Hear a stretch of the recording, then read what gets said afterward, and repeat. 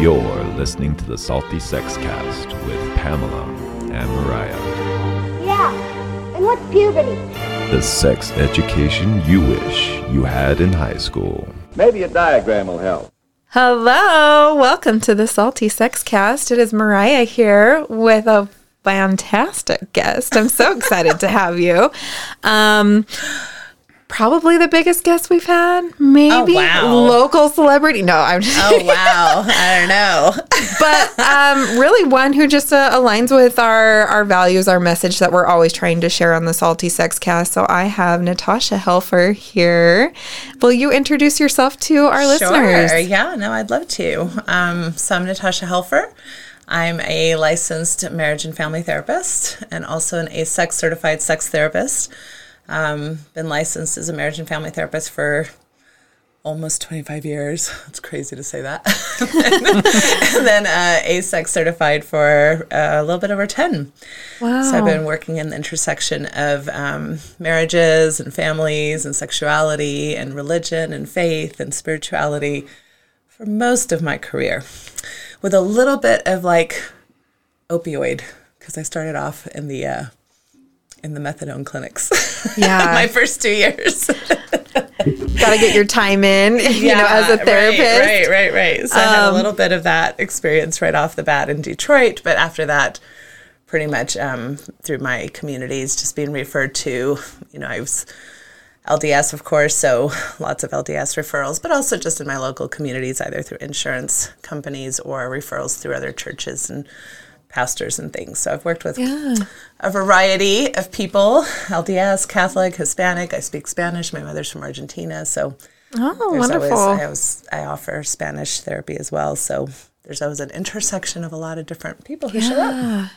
And navigating a lot of complicated moving pieces that really make a person a complicated moving person, right? Like, how do you fit all of that? How do you balance it? What's important? How do you get like a healthy, holistic approach when you're navigating all of those different things?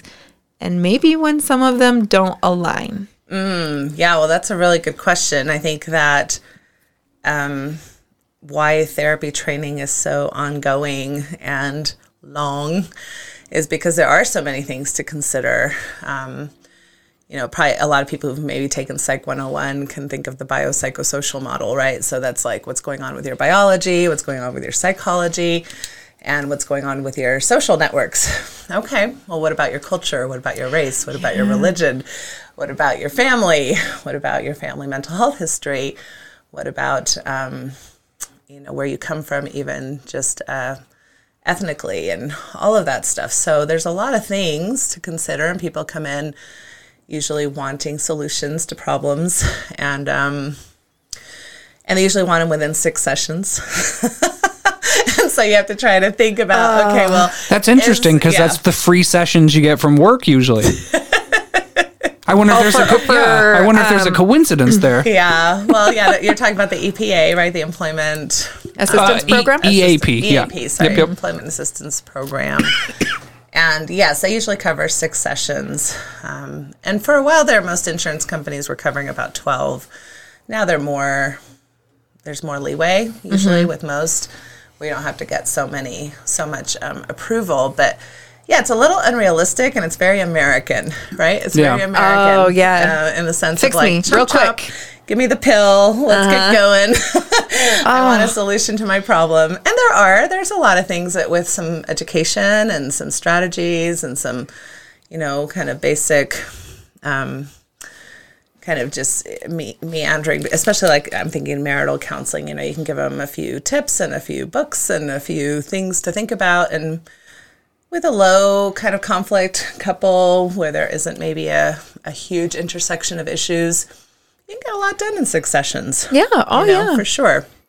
But if you've got past trauma, complicated things going on, maybe a mental health disorder, and then on top of it, sexuality issues, and then on top of it, a religion who is telling you how to live your life in certain ways as far as what's going to be considered okay or righteous or worthy, then now you've got an intersection that's much more complicated and probably will take more than 6 to 12 sessions to figure out. Yeah. So another service that you really center around is mixed faith marriages. So I think this is a service we need so much more assistance in, because how often does someone feel pushed into getting baptized or becoming part of a member of the church that their spouse is, or the person that they want to marry, so they can be together. And then it really just kind of stumbles from there and slowly breaks down. Like, what are you seeing with some of that?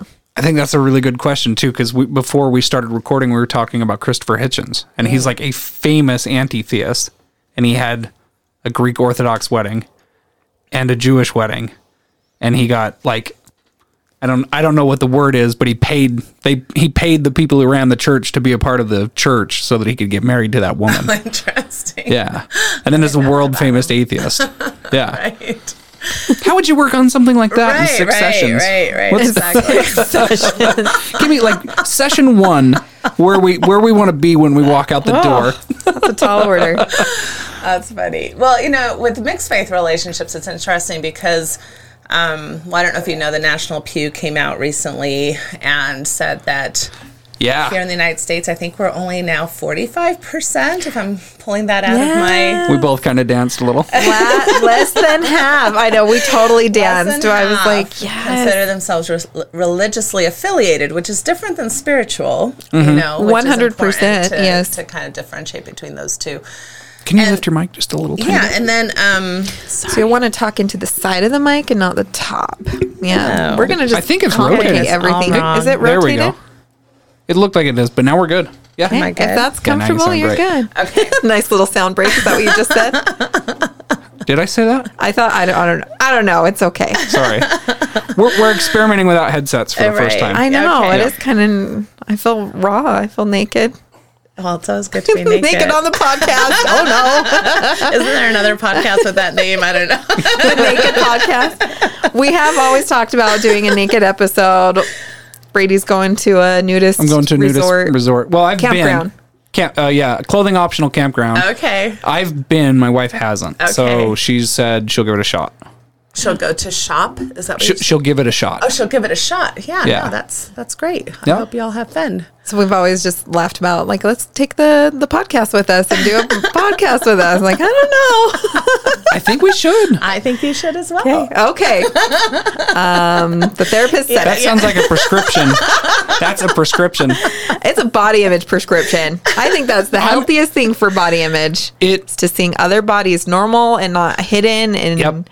yeah. When I was 19, I was in really good shape and still didn't have great confidence. And then by the time I left there, I was like, yeah, like I'm doing fine. Not Bodies even worried are- about it. Yeah. Yeah. Beautiful. Yeah. Everything. Yeah. Mhm. All bodies, all lovely. Yep.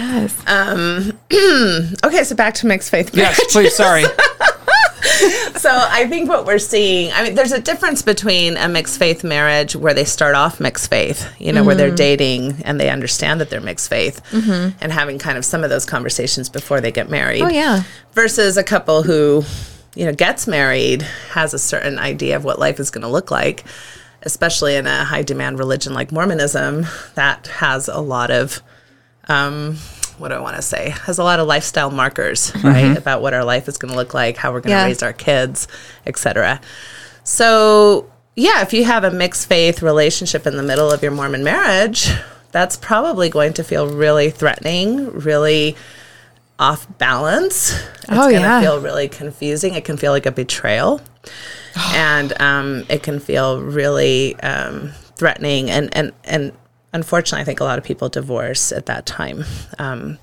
Sometimes it's the last straw that broke the camel's back, right? Like marriage wasn't that great to begin with, and they were really struggling, and so then this is kind of like the last thing. Or they got married super young because of religious reasons and maybe didn't really know who they were. Yeah. Although that's complicated too. Yeah. Because, there's a lot of myths around how we get married young and whether or not we know each other enough. And there's some really good research to show that you should probably know each other for 2 to 3 years before you commit to something like that. But there's also really good research to show that we marry and attract people without a lot of knowledge as to why we do. And so, a lot of people who get divorced, for example, there's a higher likelihood of divorce in a second or third marriage. And a lot of times we just attract the same kind of problems. So sometimes age doesn't matter as much as we think, and sometimes it does. It's just it's a nuanced Work on your damn self before you fucking get married is really all we're trying to say. I will say it for you, Natasha. It's okay. It's something, I feel like it's a pretty common theme on Reddit too. Yeah. To see people that are like, so like me and my wife got married in the temple, and then I started reading, and now I'm questioning things because none of this is like, seems real to me anymore. And then I don't know what to say. Our whole life is based off of this. So, I mean, I think in my own marriage, so my husband and I both grew up LDS, and then both of us had a first marriage. This was our second marriage, so we got married civilly with what we like to call before you go through the temple, and then went through the temple after a couple of years. I think it actually took us a couple of years to finally say, yeah, this is what we want to do. And then, because my first marriage wasn't LDS. I was always just kind of like the black sheep in the Mormon family, if you call me that, and had tattoos, had a different lifestyle, all sorts of things. And he was kind of like, what was that like? And he wanted to know, and he wanted tattoos. And I think it kind of just started that. Way to go. And I was like, you ruined him. Do it. And I'm still pretty sure I'm blamed to this day from his family of taking him away from the church. But it really was kind of, I was waiting for him to finally say, hey, I'm not sure this is for me. I'm like, yep, good. Let's go.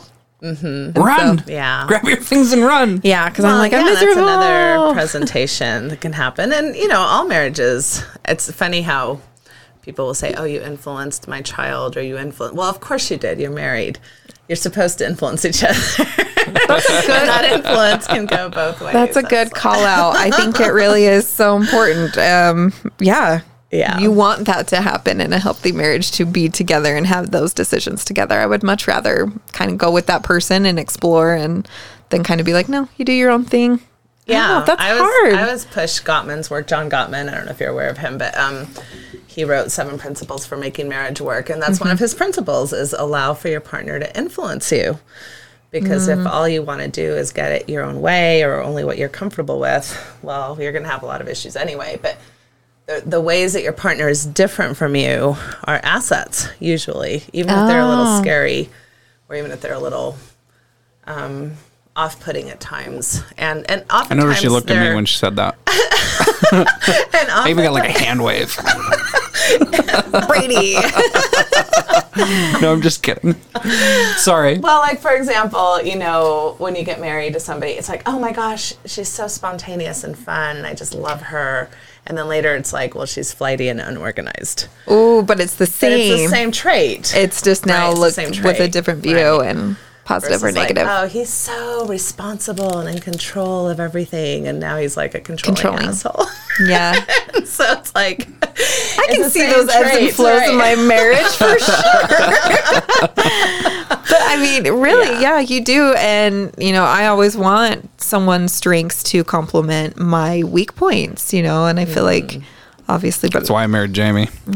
Yeah. She truly is. Yeah. The only reason you're still standing today. She a coherent human being. No, I'm just kidding. I love you. She's Marlin in Finding Nemo, and I'm Dory. So this is two Finding Nemo. If it wasn't for her, I'd be lost in the ocean. Oh, that's cute. But remember, too, that you're more similar than you think. We're always more similar than opposite. They always say opposites attract, but it's just the opposite things that you notice. The similar things you stop noticing. Yeah, that's because they don't a really rub. Good point. There's no friction. It's just kind of the flow, and then the things that kind of do show are the ones that are like, Yeah. I don't see eye to eye on that. Yeah. Why? Well, the last thing I'll say about mixed faith relationships, unless you want to stay there, but one of the things that happens when you go through a faith identity crisis,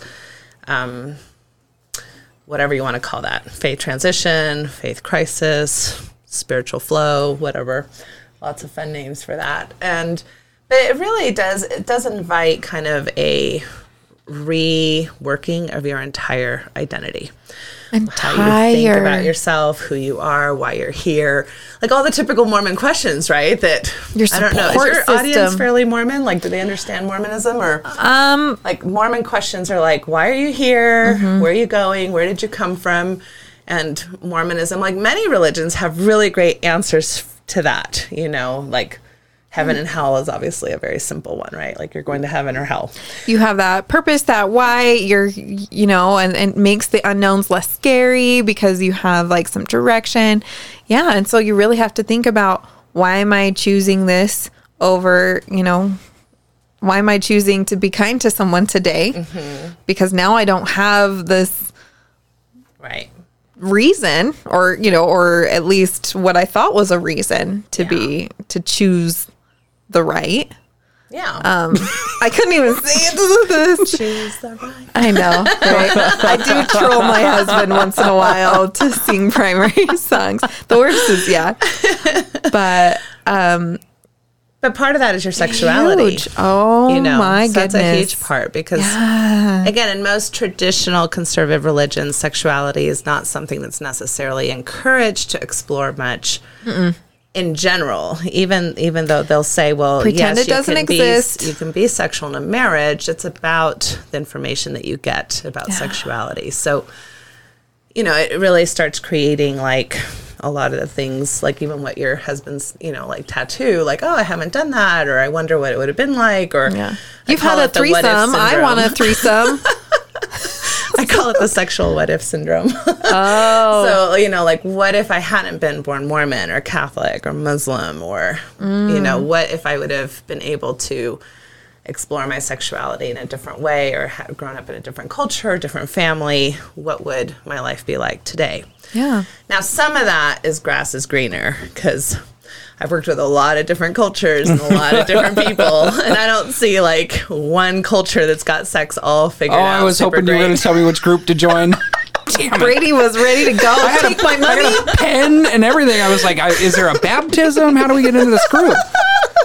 I was streaking through the field. No. But in higher demand religions, there is a higher cost, right, to sexual purity and how you feel about yourself and the messages that you're given about yourself and the parameters that you're supposed to stay in. Yeah. And this is where it's hard for me to swallow, because I think that's where a lot of my spiritual trauma has come from, is feeling worthy. Yeah. Is not feeling worthy because of very normal things my body, my physiological states were doing, all sorts of things. And now I'm this horrible person. How dare you have hormones and desires? Right? And it was so really hard. Fist bump, because that's me too. So now I'm fist bumping everybody. I think there's a lot of collective. I mean, and in fact, this is kind of my new project after this whole experience I've went through is to collect. I'm going to start a new website called Mormon Sexual Shame Stories.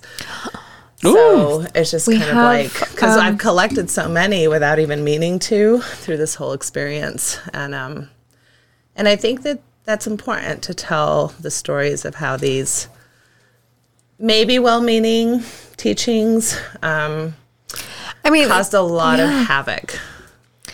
A lot of havoc. Personal havoc. Relational havoc. Trying to fit yourself into a box that you don't fit into, and then marrying yourself from that box into a long-term, like 80-year relationship these days, if we live that long, is really problematic. Yeah. Oh my goodness. I think that's beautiful. So let us know when this project goes off. Okay. We will support you 1000%. Okay. Absolutely love that. We might have someone to connect you with who is a post-Mormon coach, and we had her on our podcast as well, and she collected a bunch of data and story that we could share that we could share. And it was really just, the more I feel like, and it is somewhat healing for me too, to also share my experiences and kind of be like, oh, I wasn't alone in that. Huge to validate that fear and shame. Yes. For sure. Yeah. And that can be something as simple as masturbation, right? Which is kind of a pretty human, normal thing to do. But then it goes into gendered messages, right? What does it mean to be a woman? What does it mean to be a man? What does it mean to show up sexually as a woman or a man? Both in your body, you mentioned body image, but also in like initiation, who initiates sex? Yeah. What do you say during sex?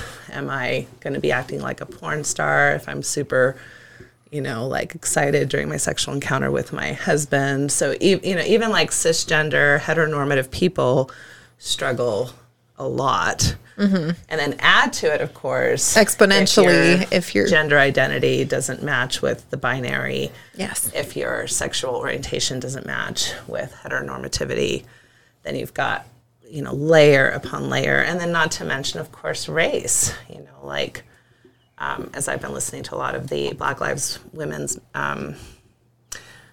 Matters women, like at ASEC conferences, they talk about how they're treated just in our country as sexual objects, which has been very eye-opening for me to be listening to those kinds of stories. Historically, like in the last 5 to 10 years, I've been attending those kinds of conferences. So it's like intersection, right, upon intersection.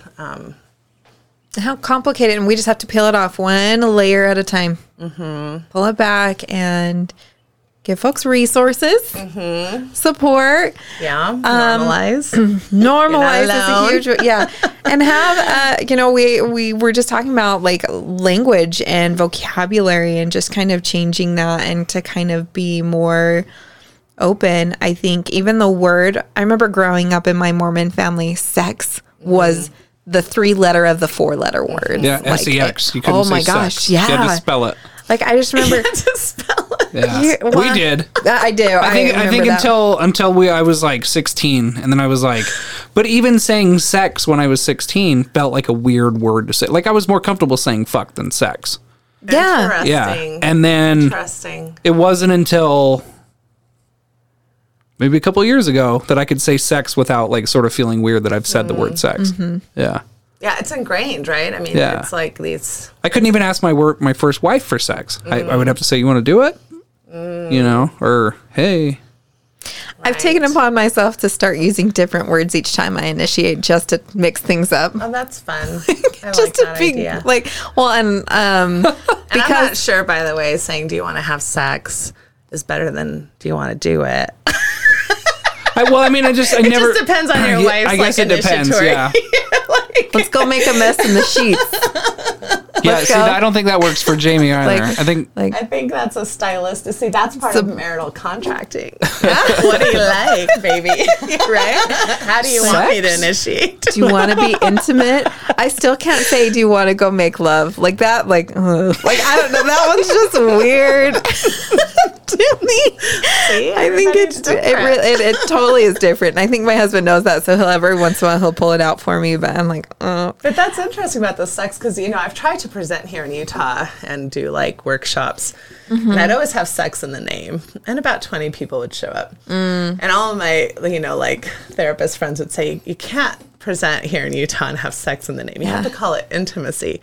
But then I was like, but I don't want to because I'm not talking about tell intimacy. Me what to do. I'm talking about sex. Marital relations.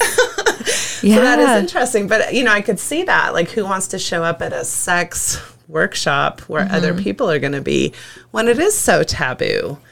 I'm picturing erotic carpentry. I still remember filling out, when I was 16, filling out my driver's license paper, and it said sex. And I was like, nah. Because it was just such a taboo word for so long. Yes, please. M for more, is that what that means? F for 4 more, I don't know. But yeah, like it really is the language we start using. And we've even found on social media a lot of our other podcast friends who share the same messages or other things, they just have to like put the star for the E when they write sex. And I'm like, Salty Sexcast is in our name. Am I going to have to start editing it? So we probably are completely censored on certain things. Yeah, I've had that problem too on Facebook and things. Like I'll just be trying to give sexual education because the word sexual is in there. For anyone to visit our Patreon, they have to put in the address / Salty Sexcast. They can't just search us. we won't show up in Patreon search because we're adult content. Yeah. Yeah. But Positive message. Yet the 10-year-olds can find the porn, no problem. Yeah, no problem. right. Oh my goodness. Better believe it. Better, yeah, just Oh man, right. So have you seen a shift in like people that are interested in coming to you for help with like sort of, because you've kind of gained some notoriety over this whole thing. You mean after this excommunication? Yeah. Well, I don't know because I haven't been back to work. Tomorrow's my first time. Oh. I'm so sorry. It sounded like you said sex communication. Sex communication. And I feel like we need Well, to it kinda know. was a sex That's going in the glossary. That is going in the I glossary. think I'm actually going to borrow that one. Please I think do. That's kind of what You heard happened it to here me. first on the Right. Salty Sex Cast. There you go. Because they're trying to censor you. You were scary. You threatened messages, even though they were very healthy messages. So this is where I get fired up. I do feel like there's some amazing, fantastic things that come from religion, but there's a lot of harm too. And shaming very normal things is one of the harms that I think we need to start calling out. Yeah. So I'm glad that you got, and the church got some of that publicity to like talk about, call it out. Yeah. Like, not okay. Masturbation and Yes. I mean, I've been pushing the envelope for a long time. You know, I wrote my first kind of now famous blog about masturbation, not, being able to see it as not a sin 10 years ago almost now. So, and I was worried. I mean, I was an active LDS. Fairly, I mean, it's always hard to like label yourself, are you believing, are you not believing? Those are very binary kind of terms, even just for belief. It's a spectrum. I was what I would consider myself a nuanced believer at the time. And I was very worried about my membership then. Quite frankly, when I pushed that publish button on my blog, I thought, this might be the end of my relationship with my church, and I didn't want that. Obviously, I didn't want that now even. Oh my gosh. And I did notice that people stopped referring to me. LDS Family Services wouldn't return my calls, things like that. So I probably had like a 30 to 40% decrease in my clientele at that point. But then other people start coming, right? Yeah. So it's interesting when you become unsafe for one group, you kind of become safe for another. Yeah. So maybe when I was more conservative in my presentation, the believers felt more comfortable with me as I became more comfortable talking about more fringe topics than either believers or post or nuanced Mormons who were struggling with those issues became comfortable with me, which actually aligns with the research. So when you have like religious therapists that give off the signal that they're religious, the clients know that, and they'll only share so much with you. So that's why it's so important for us as therapists to be kind of consistently looking at our own biases. Well, I mean, any practitioner should always be, that's part of being a good practitioner. So looking at your own biases, no matter what, anything you think of. I mean, like my own therapist is Mormon. And so I've always been like, I'm going to shock the shit out of you right now. So this is going on. See if you can handle it. Yeah, like now I do it for shock factor, but I'm like, actually, it's kind of nice because I can just be like, man, I don't, but yeah, and I welcome that. I welcome the shock factors. I'm like, I've got to be able to take it if I'm going to be your therapist, and if I can't, then that's my issue, not yours, right? So.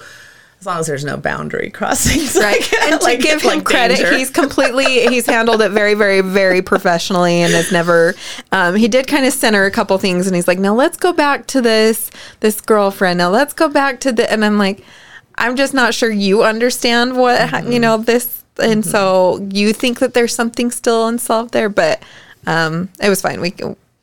Healthy conversations. It's been great, but. And that's good to know that, because I do believe there are Mormon or religious therapists, and I count myself one of them, that can practice ethically, and that it doesn't matter to us what you bring to the table, and we're pretty understanding. And then there's secular therapists who have a bias against religious people. And then there's religious therapists who can't handle their own religion when they're in the room with somebody who is presenting differently. So I've seen that intersection, of all the people who show up in the mental health fields. And that's a whole nother conversation that's coming up. I don't know if you followed this part or not, but there was a professional letter written on my behalf. Yes, you called for it. You were asking that was for signed. Yeah. Well, yeah, I called for letters of support, but one of my colleagues said, well, what about a professional letter? And I was like, that'd be great. Oh, so and then wonderful. 4 days later, there was this amazing document signed by I think 400 people at the time. It's now up to 800 clinicians who have signed that letter, who are basically saying, hey, church or churches, because even though this is a Mormon story, I think it's a bigger story. Oh, This completely. happens everywhere. I just spent the last decade of my life in the Bible Belt, so I saw it happening there too. But they're like, you can't tell us how to practice. You can't keep us silent on things that have to do with emotional, relational, and sexual health. That is supported by research and best practice. So if they're going to say, well, I can't be a member and practice as a clinician, then what does that mean for the hundreds and hundreds of therapists here in Utah alone? Now, of course, the church likes to say, oh, it's not because you were practicing, it's because you were loud, right? And I said a naughty word. I said prick. Oh, So that was really bad. Who did you call a Anyway. prick now? I can't remember. I can't remember either. Okay, because I remember reading through it, and now I don't think I really actually called anybody. I have this term called patriarchal prick, which to me is kind of symbolic. It's symbolic. we're getting T-shirts made. Oh my God, that's beautiful. All the donations will go. You know to, what? I think that should be a title for our listeners, the patriarchal pricks. It's like, well, it's kind of like the Molly Mormons, right? It's kind of like one of these terms that you're not really calling any one person that, but you're basically saying, this is a pattern I see. It's like This men is a faceless or yes. systems Yes. that have a lot of privilege and use that. And it's even in the Mormon scripture. It's called unrighteous dominion, right? So they just say it more fancy, and I came up with that term. So I have used that term, but I didn't say, this person is that. I just used it. And actually where they got it from was my Facebook page. It was a quote about not replacing one patriarchal prick with another. And I really don't know if I was talking about a church member or President Trump. Oh, that's really even don't better. know. I don't know if that's even better, but it's better for me. Because I was looking at the comments and I was like, well, this was kind of around that same time and what was happening, and I don't know. So, but yeah, they're upset that I'm being loud and vocal about my positions. Yeah, that's. But I think To be fair, I don't think they're used to women speaking up. well, that's true. That's part of patriarchy. Yes. Right. And I think where I have a problem is, let's say I was a doctor that treated cancer. And I knew that in my community, there was a polluted water stream that was causing the cancer.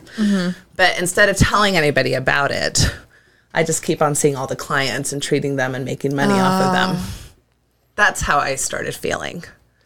I was like, I can't stay silent on things that are obviously hurting our people. Sure.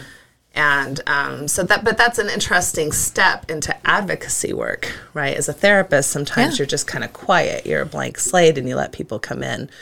But to be a therapist and to be an advocate, I was kind of playing two roles. Social workers are trained to do that better than marriage and family therapists, which is what I am. But I still felt that responsibility. I can't just stay silent after teenager or couple or gay person or lesbian person come into my office suffering in really, in my view, unnecessary, tragic ways. Yeah.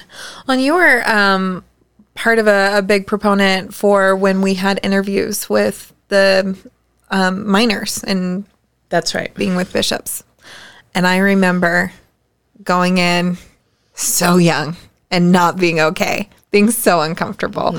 We had a episode that we actually ended up having to delete or take down because the blowback had hurt this person who shared her story about her bishop hurting her when she was young. And, Oh, wow. And so then she was like, well, it got back to my family, and my family knew this bishop, and now it's just really bad for me. And so we ended up having to take that down. And That's really unfortunate that there's so much shame around all of that still.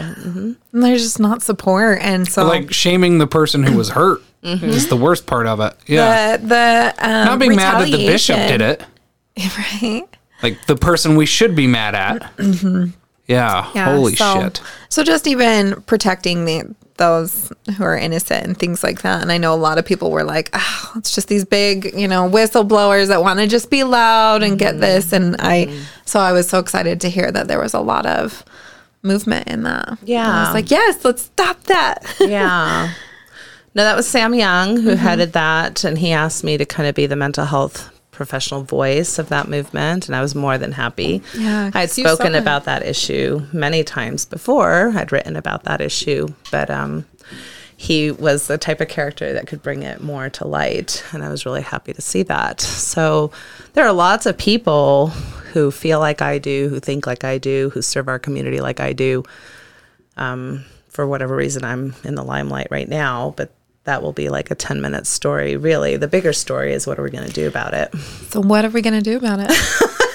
That's a good question. Let's talk about it. I think having those outlets, who do you go to? Who can you say something to if you feel like this is happening? Because I feel like if someone else is worried about their membership status, now they're going to actually be quieted even more. So where can we go? Where can we support that?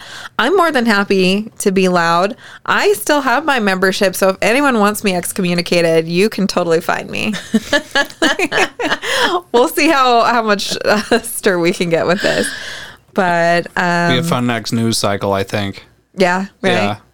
Well, and it is nice to see a lot of my professional colleagues who are LDS stand up either by signing this document or stating concerns on their own podcasts or as they've been interviewed by news stories.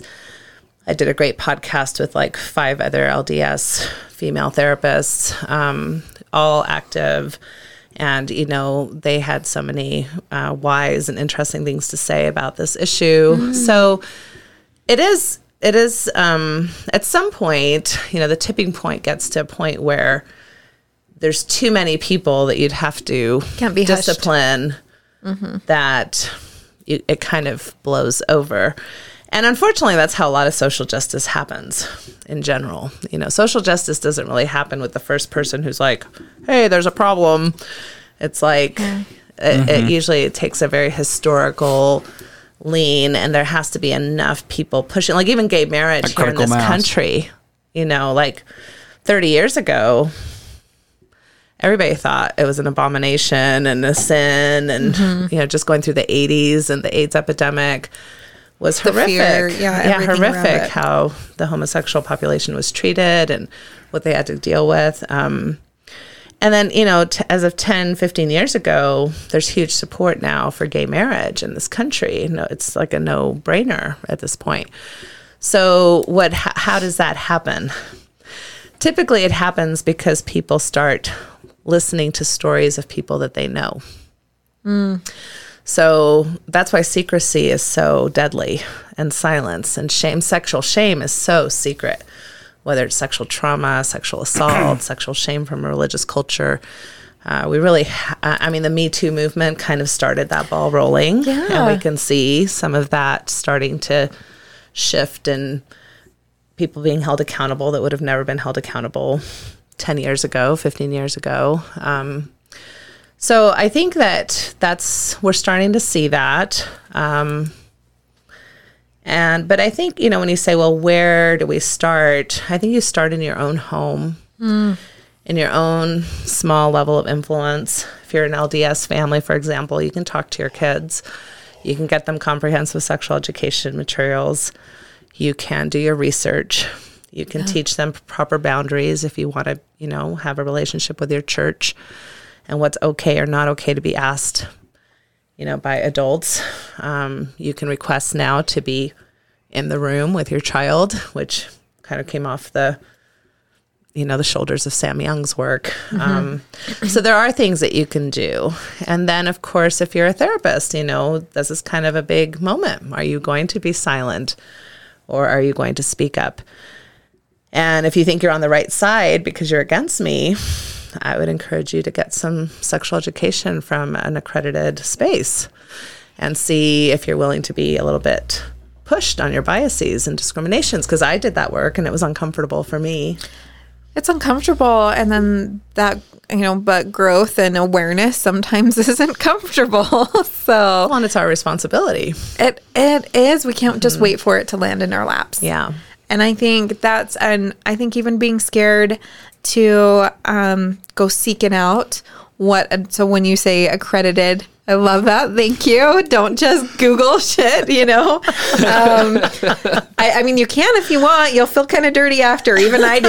Even I'm worried about Googling stuff and just kind of perusing what happens or what comes up. But finding those who are very educated, that are willing to share. There's so many sex educators that are really careful with how they share those, so they understand it's not triggering or really uncomfortable for others to hear it. And we really just want those healthy messages out there. Right. I get fired up, but I don't want anyone to feel like because you don't know this or that you do still believe in something else that maybe is different than mine means anything different for me.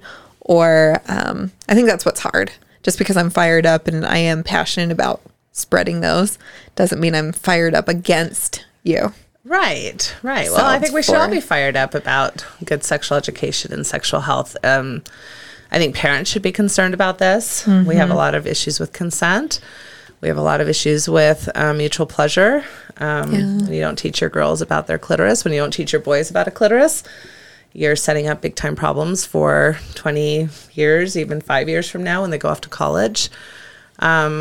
We want our kids to be safe. We want our kids to be responsible.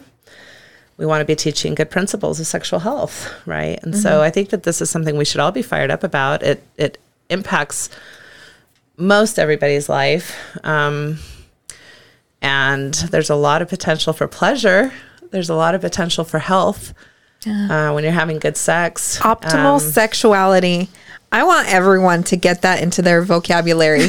You have the right to strive for optimal sexuality, not just anti-shame, but like the other side of that spectrum, like that healthy side, not just the negative or like the lack of negative consequences. Yeah, I love that you said that, because sometimes we focus on what we don't want instead of like trying to figure out, well, what is it that we do want and work deserve towards and what I get to have, not just being like, well, I don't feel dirty, so we'll call it a win. Right. No, we get to be excited and thriving, and That's right.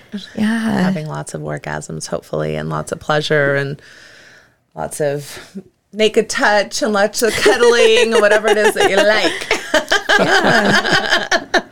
we can leave cuddling on the table. That's fine. But I like cuddling. I know. There's at least one person in this room who likes to cuddle.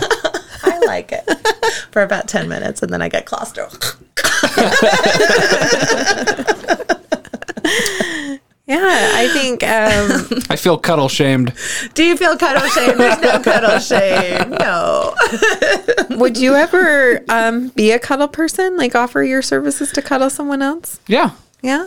I've been to cuddle parties. You know what? It might be easier for that because then I know that's all. That's like that's the expectation is just cuddling. Oh. But I'm like, when do you stop? Like when do So you? you're afraid to put the keys in the ignition because you might end up driving down the road. Is that what you're saying? It's more just like maybe because I haven't learned like that, and so it's just like it's always awkward. I'm like, And we just moved into cuddle surrogacy, just in case anybody wants to know. right?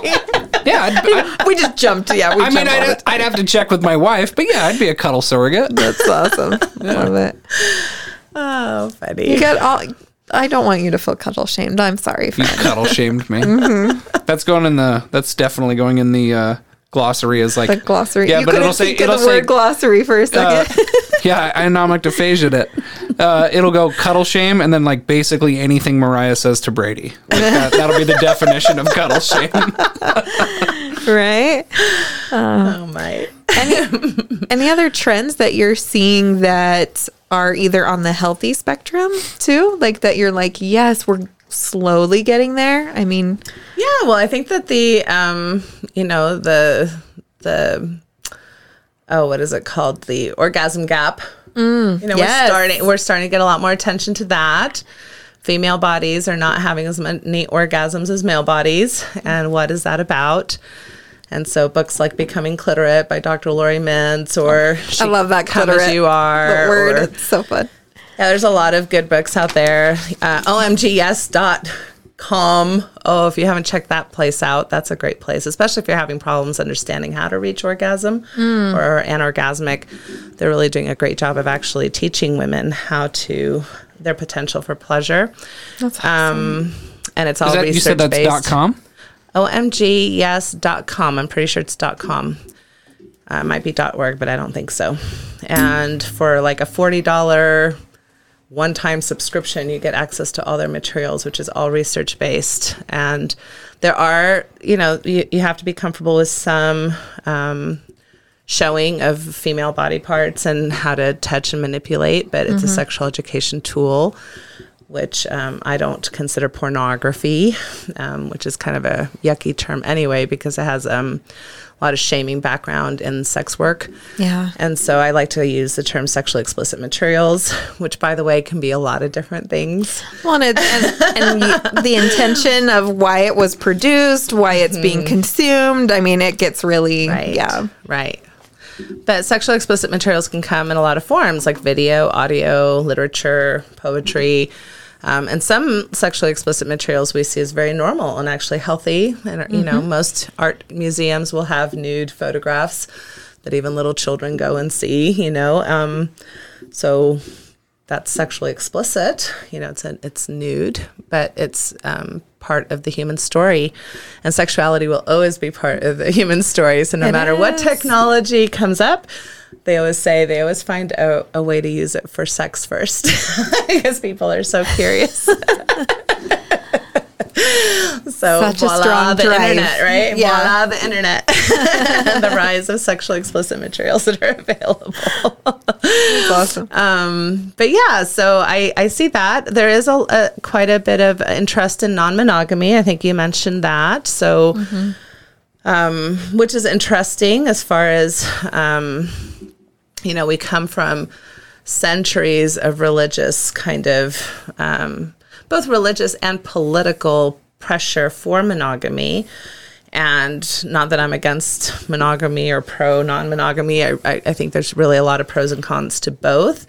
But I am glad to see a lot of the emphasis on ethical non-monogamy and how that can be contracted and can even help primary partners who want to be primarily monogamous still have some excitement and different chapters of their lives if that fits into their values. See, when I say something like this, it's like, oh, excommunicate her. Well, how many people just shut off and stopped listening after you said non-monogamy? Because they couldn't even let me just hear to the end.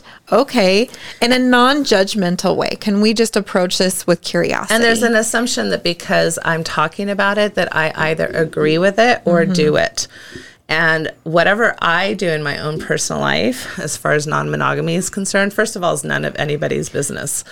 But secondly, I can't talk about the clinical aspect of that from my personal lens. I just have to say, this is what's happening. This is what we're noticing. This is what the data is saying. These are the pros and these are the cons of what we're currently noticing about this population and what and people are interested in. And I definitely see that interest. I don't know if there's any data because I don't know. Well, I know the church is doing data on Mormons, but I don't know that they're doing non-monogamy data as far as post-Mormon interest. But I do think that's how a lot of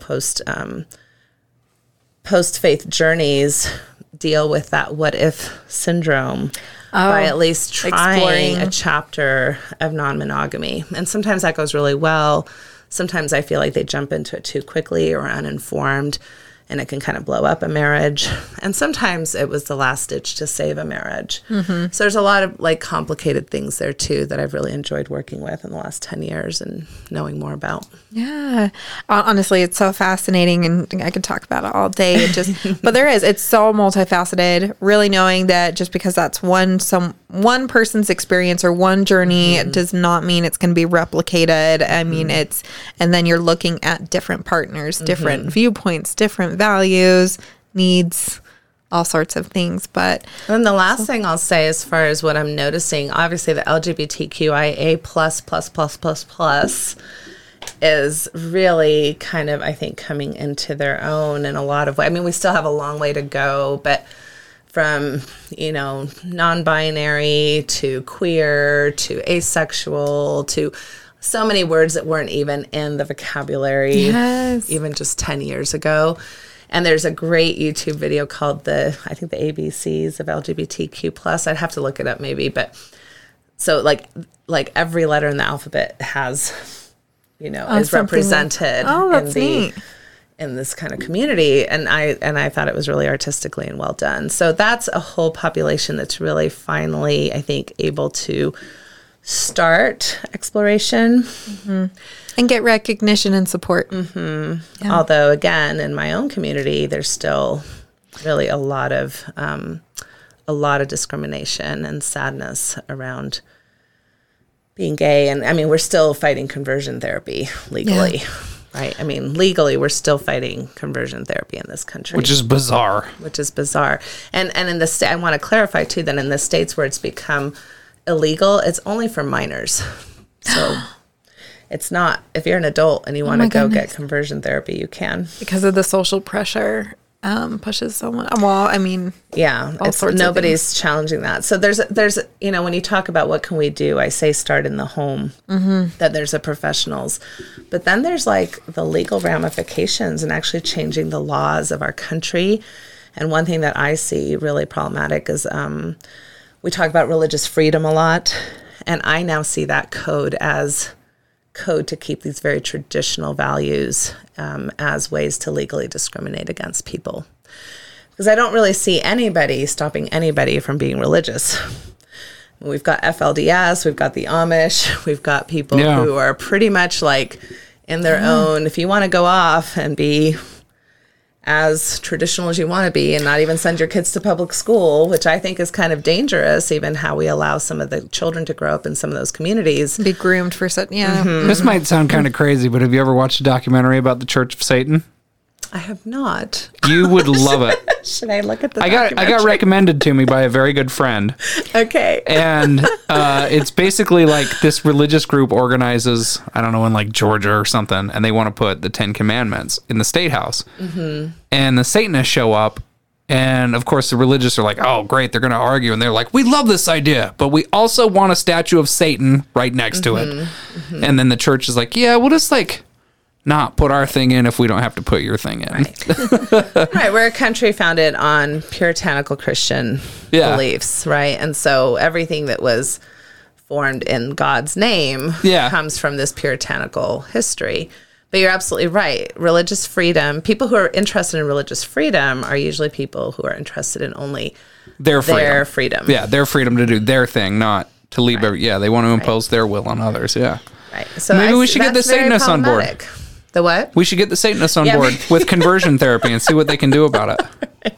They've already done a lot with abortion and bodily autonomy. Yeah. And all sorts of stuff. So I think we should get the Satanists on board. I'll make some phone calls. So seeing some trends. Okay, so we're getting there. We're moving. But I think we've got a long way to go. Oh, we have such a long way to go. I really can't think of one client who's come through my office, regardless of their background, even atheist, who hasn't been affected by sexual shame in this country.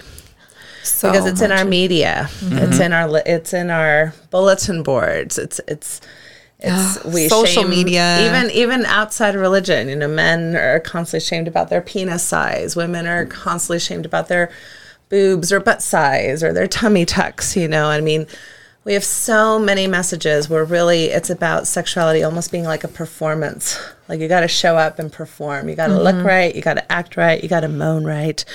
You've got to be clitorate. Well, that's actually good. I work really hard on that one, so I am proud of that one. I know he had to hurry and finish his drink. He was like, You got to be clitorate. You have to be. But I wouldn't want you to be clitorate in a performance way where you're like super focused and like, I've got to touch it just right. And I've got to do it. You know, it's more about pleasure focus. So Yeah. we don't know about, we're not pleasure focused. And so I want people to show up in a way about like what feels good. How do we communicate about what feels good? Are we both in here And how do you equally listen? excited and wanting to be here? Yeah. How do we listen? And so what I I've work got on. to show up with the right lingerie and the right clitoral move, and then all will go well. Well, but they're all different. All the clitoral moves are so different. Exactly. Yeah. That's exactly my pleasure. It's like he's got his instructional book. He's like, hold on, that one didn't work. Let's go to the next one. It's like a fingerprint, right? Everybody's got their own fingerprint. Everyone's got their own alphabet. Yeah, Clitorabet. Clitorabet? Yeah. Oh, this is very exciting. And it also Clitoris. depends on the spectrum Language. of arousal. Oh, yeah. Because Yeah. you touch my clitoris at a 7, it's going to be very different than when you touch my clitoris at a 2. So Yeah. I'm going to be knocking you out at a 2, when at a 7, I'm going to be like, woo, that was nice. Yep.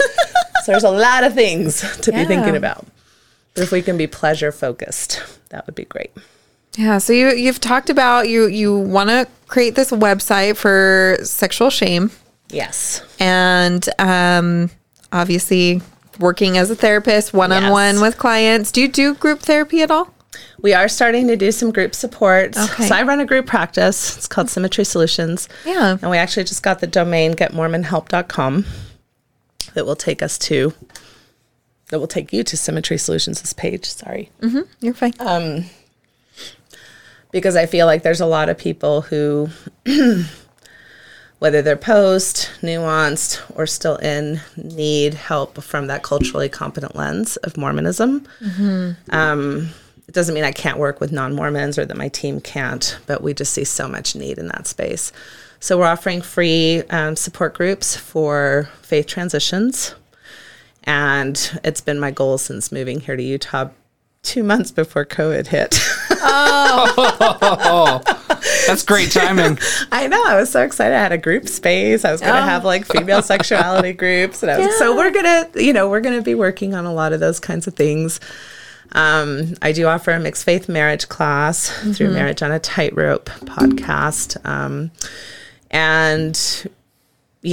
then my website, natashahelfer.com, has lots of resources. So like book recommendations, all these books and things that I've mentioned, you can find there. I've got 2 pages of notes. I've been under noticing. resources. Look at you. I have some webinars for things like if you're the low libido partner, if you're the high libido partner, if you are turned on by things your partner isn't turned on by, how do you have those conversations? I have lots of webinars. I have written a book called Check Your Baggage, which is just kind of like a workbook to try to help you begin to think, what are the messages that I've gotten that are in my head that are still getting in the way of my sexual pleasure?